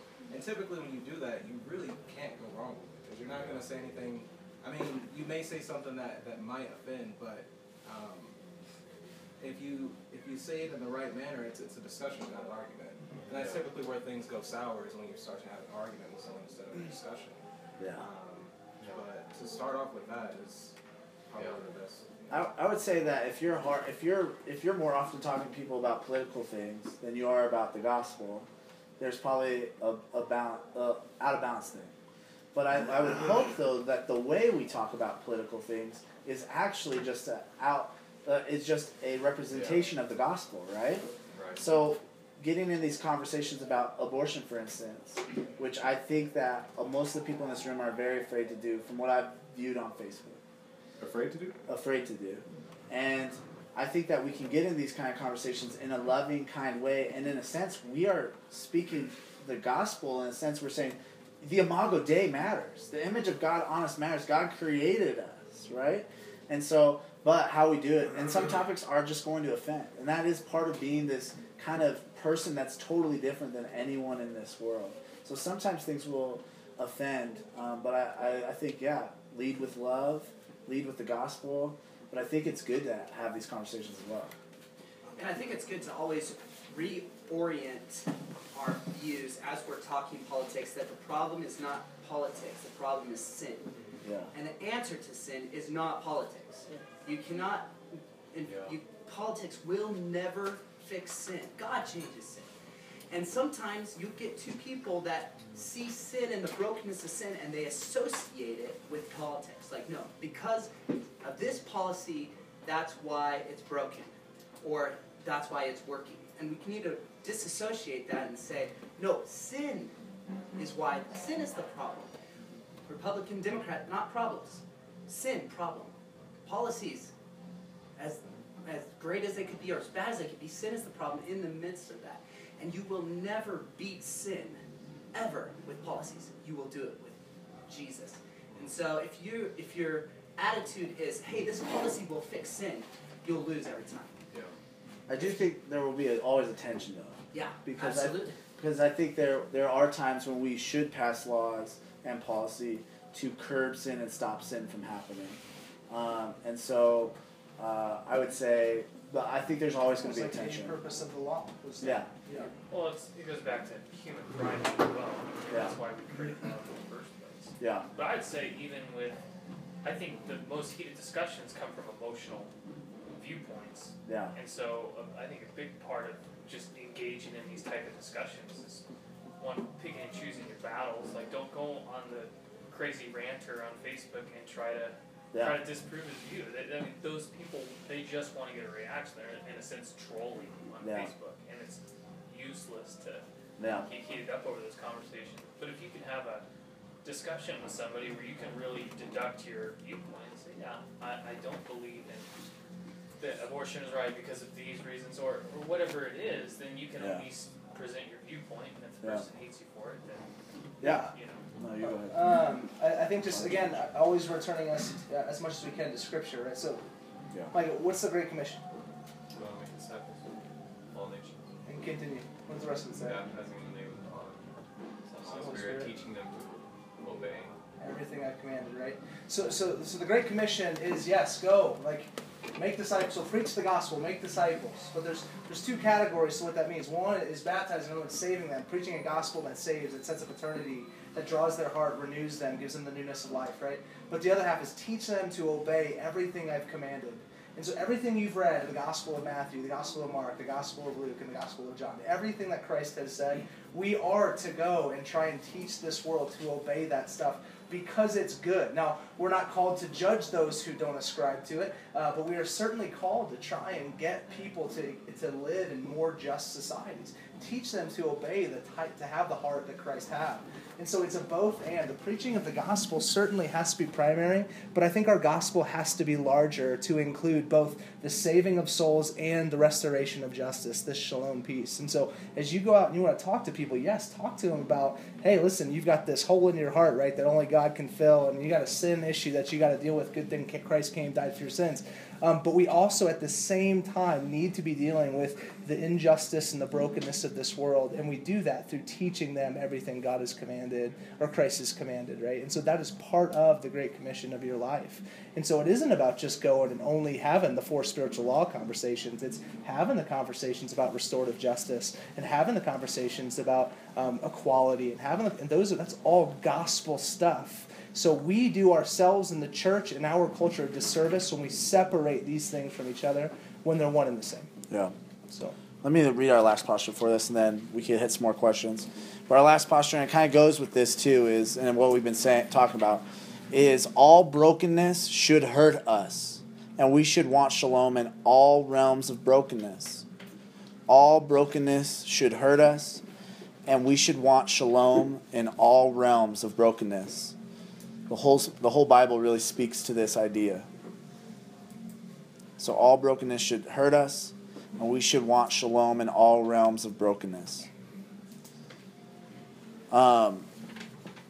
Here's why this is important, is I think that we need to be professionals in knowing what things are not the way they should be.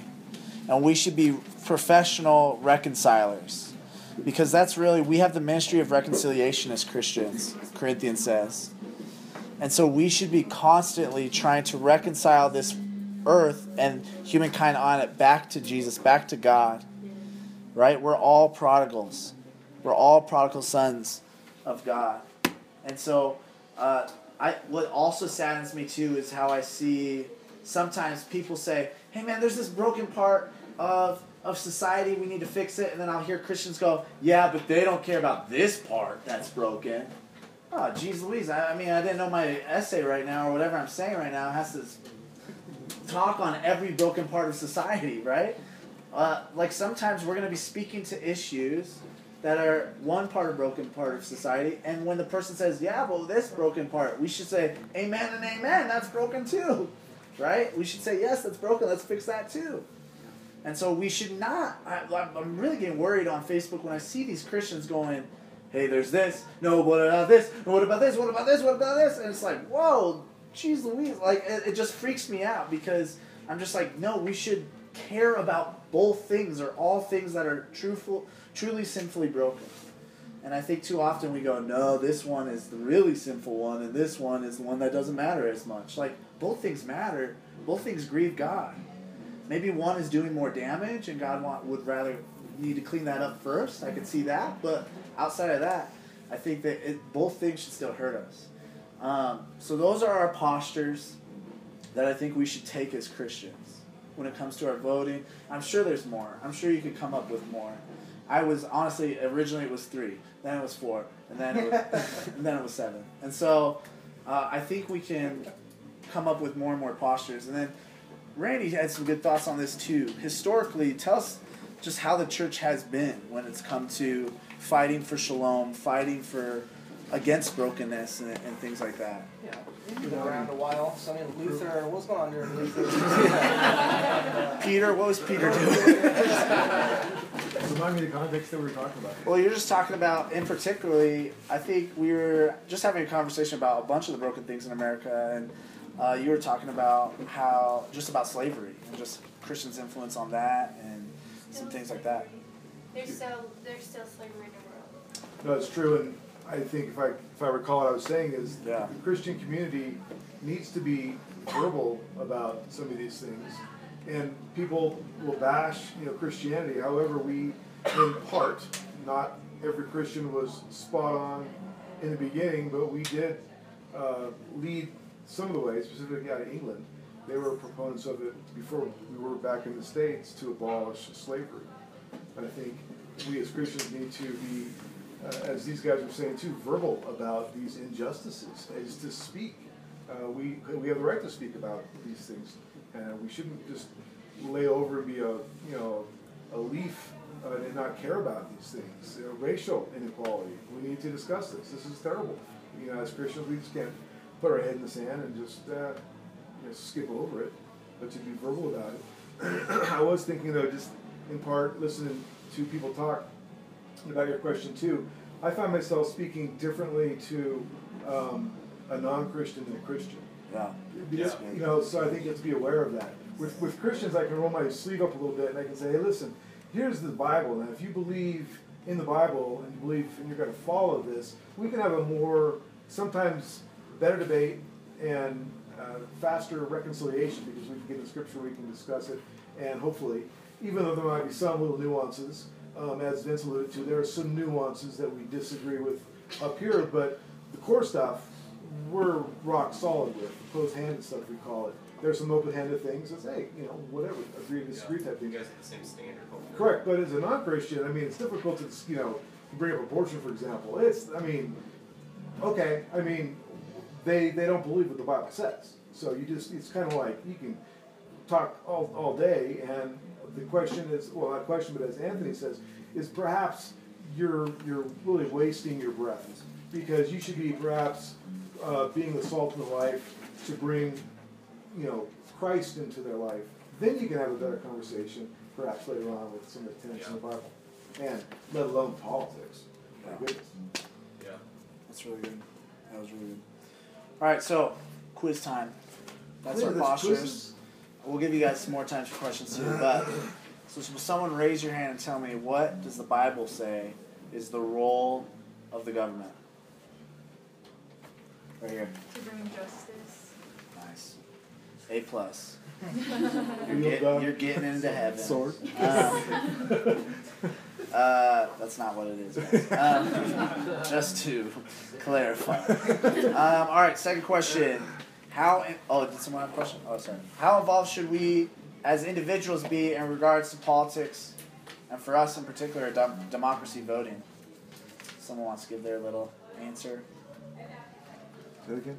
So how involved in politics should we be as Christians? And voting. And voting. Students of it. Yeah. So pretty involved, right? Yeah, So active. Finally, the last quiz question I have is just, I'm curious what you guys think. So I didn't really give you guys an answer during the course of today, but I'm just curious what you guys think. But how involved in politics do you guys think the church as a whole should be? I don't know why I put that, but just out of curiosity to clarify, do you mean church, Redemption Church, or do you mean church? I mean, like as a unified front and that kind of stuff. Because I know it's a question a lot of people ask is, how involved the church in the whole should we be? I think sometimes, like Christians as a whole, we're too afraid to speak out on a lot of stuff. Yeah. And we should be the ones that are speaking out mostly because we should see it, like, at the forefront of sin, because we know the Bible, we know what's wrong and what's right. So I think we should be less afraid of how people see us as calling us, like, well, this is not what the Bible says. But also, like, having to do it in a way because so we don't, like, because people say, well, you don't have to follow that, you're still sinning and stuff, so it's like a two-way street still. But Yeah. yeah. No, yeah, that's good. Jeremy. I think as a whole, the church should be a little bit more involved in politics, just because, Jesus told us to hold one another accountable. So he sent the disciples out in pairs, and he made sure that everyone was together. And it's easy for us to get secluded and then start to make thoughts and decisions on our own, and those not really be of God. And so I think the separation is one of the reasons why we don't really have people in the church together on it, is because we're not really talking about politics in the church. We think that politics and the church are separate. So for the church to become more active in it, to become more seen, then it's easy for us to have discussions with one another about politics and to make sure that we're making the right conclusions in our own mind. Yeah. I mean, just like this today, Yeah. in general, to see that the church is being active in any type of political situation, like I'm all for it. Yeah, I think that's great. Yeah, I think you nailed it. I really think I think we should be more active as a church, at least in discussing amongst each other what should we biblically think about certain ideas, and because I think we're very active expressing our own opinions all the time. But I think that we as the church need to bring some of these very difficult issues together and bring them to light, and I think it's all, so like I have a lot of non-Christian friends that I debate with online, and I try to do it in a way that they love me at the end of the day for it. And so I think that's, if I can go away and we're still friends, and maybe the relationship's even better because we've gotten more, intimate in like not a weird sense because we've talked about our opinions, that's my goal and hope, that we could be closer. Shalom. And still, shalom. And so, I think, yes, we need to do a better job voicing our opinions, and then we need to do a better job being loving in our opinions. It's such a balance and so hard. Some of us are more this way, some of us are more that way. I'd say involvement's, that question's really tough because I think just different people have different views of what involvement means. You know what I mean? So there are people that would say that the largest time that the United States church was involved in politics would be the mid-'80s. So moral majority was out. So you had the Falwells and you had the Robertsons, and they were campaigning constantly about passing legislation to essentially create almost a theocratic government in this country. And that was involvement for them. You know what I mean? Whereas there are probably some in this room who say, it didn't really super work out well. They kind of hate us because we did some of this stuff. And so they're like, I don't want to be part of that involvement, but I do want to have more discussions, right? And so I think the question is tough because involvement has looked so different through the years, and just in the last 100 years of the church engagement in the United States and this experiment that is this country. So I think that makes it a little tough, which I think what the big important part, I think, is for the church to have these type of conversations within the church almost first, right? For us to try and figure out the gaps in our stories and our understandings of what involvement looks like. So, for example, so Randy is 40. Oh yeah. So Randy, almost to his 60s, is he comes and has double the life almost that I do, and so he's going to have certain visions and ideas of what political involvement looks like from his generation and where he grew up in, what his parents did, than I would, right? As a 32-year-old, kind of younger, not as young as many of you, right? But then coming with an immigrant mother who came from Vietnam, and so some of the stuff that crafts my understanding of politics in that way. And so there's different things, right, that are going to form all of us. And so that's why it's so important. Like even when the three of us, it was probably last December, I think we started our first conversation amongst the three of us about politics. and it did not go nearly as well as our most recent one. It was like brutal. It was 8 hours. It was literally 8 hours. Yeah. 8 hours, a box of cigars, a bottle of Pepsi. But I think it's also to be, I like what you said, we're supposed to be in the world. And that's involved in the world, and involved in politics, involved in the local politics, but we're not supposed to be of the world. Yeah. So that's a huge distinction, number one. But personally, I'll watch these blogs and these noted pastors on the Gospel Coalition, these roundtables, and I'll be just like, that guy's so long. I'd get frustrated. And they know a lot more than I do. So I'll sit back after it's over and I'll go, okay, a little gut check. Just kind of, because I'm letting my own personal emotions, my own personal biases sometimes come into play to flavor my opinion of what they're saying, and I'll have to kind of sit back and pray about it, and then my wife will excoriate me unduly. And we had a conversation. She's not here today, and I was just like, yeah, I disagree. And most likely she's probably right. But I enjoy the intellectual pursuit of it spiritually.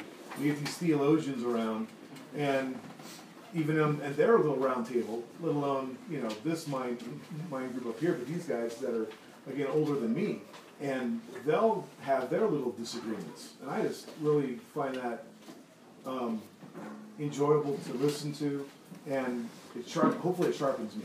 The whole Proverbs, iron sharpens iron.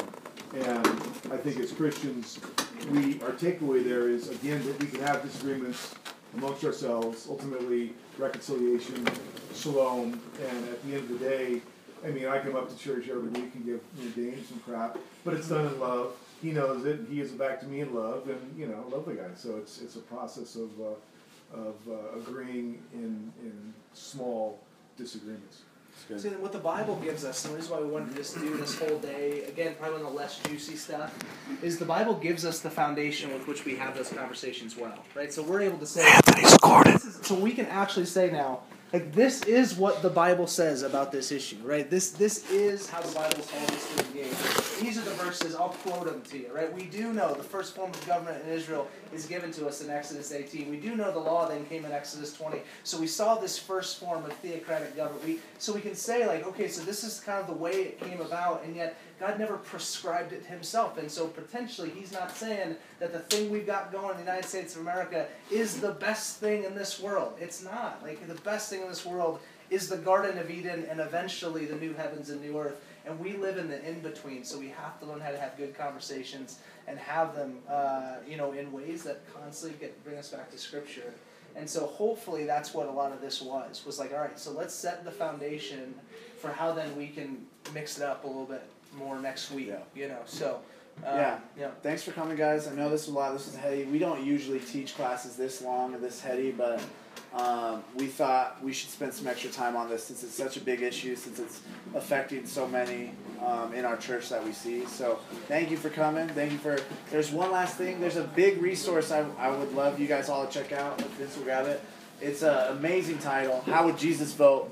So I bought all these political books this summer. I started reading through them because I was trying to see where I've been wrong and all this kind of stuff. And some of the resources are on this metal shelf over there. But of all the political resources I read, this was the absolute best book. It's by Darrell Bock. I encourage everyone to read it. It's an easy read. And what's amazing about this book is it takes every controversial issue, pretty much, and says, okay, what are God's values about this? What are some potential ways we could seek shalom in this area? It doesn't use the terminology of shalom really, but just what are some good ways to solve this problem? And I think it's extremely biblical, and that's why I really like it, and I think it's extremely timely for everything going on. So I cannot emphasize this enough. When I first got this book, I thought, this is a terrible title for a book, and it ended up being the best of all the political books I was reading. So make sure you get this exact one, because there's a lot of books out there with this title. So Darrell Bock, How Would Jesus Vote? If someone wants to borrow this, they can.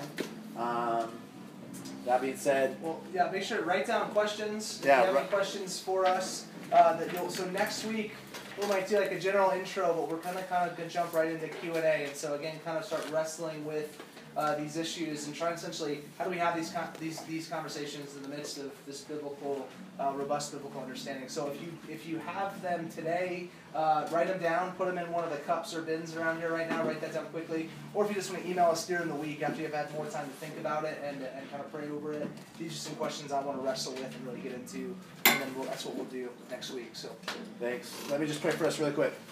God, thank you for everybody in our congregation that came out today, listened actively and participated. And God, I just ask that we would engage politically, and that we would do it by the power of your Holy Spirit, and we would be guided by your Spirit, and that we do it full of your Spirit. And so, God, help us to just know you in the midst of all this. And so, God, we need you, we love you, we thank you, and we praise your name. Amen. Amen. Thanks, See you guys next week. It should be short next week. We'll say that. So you just said I know. Some discussions get real crazy. All right. I got one. I got it recorded.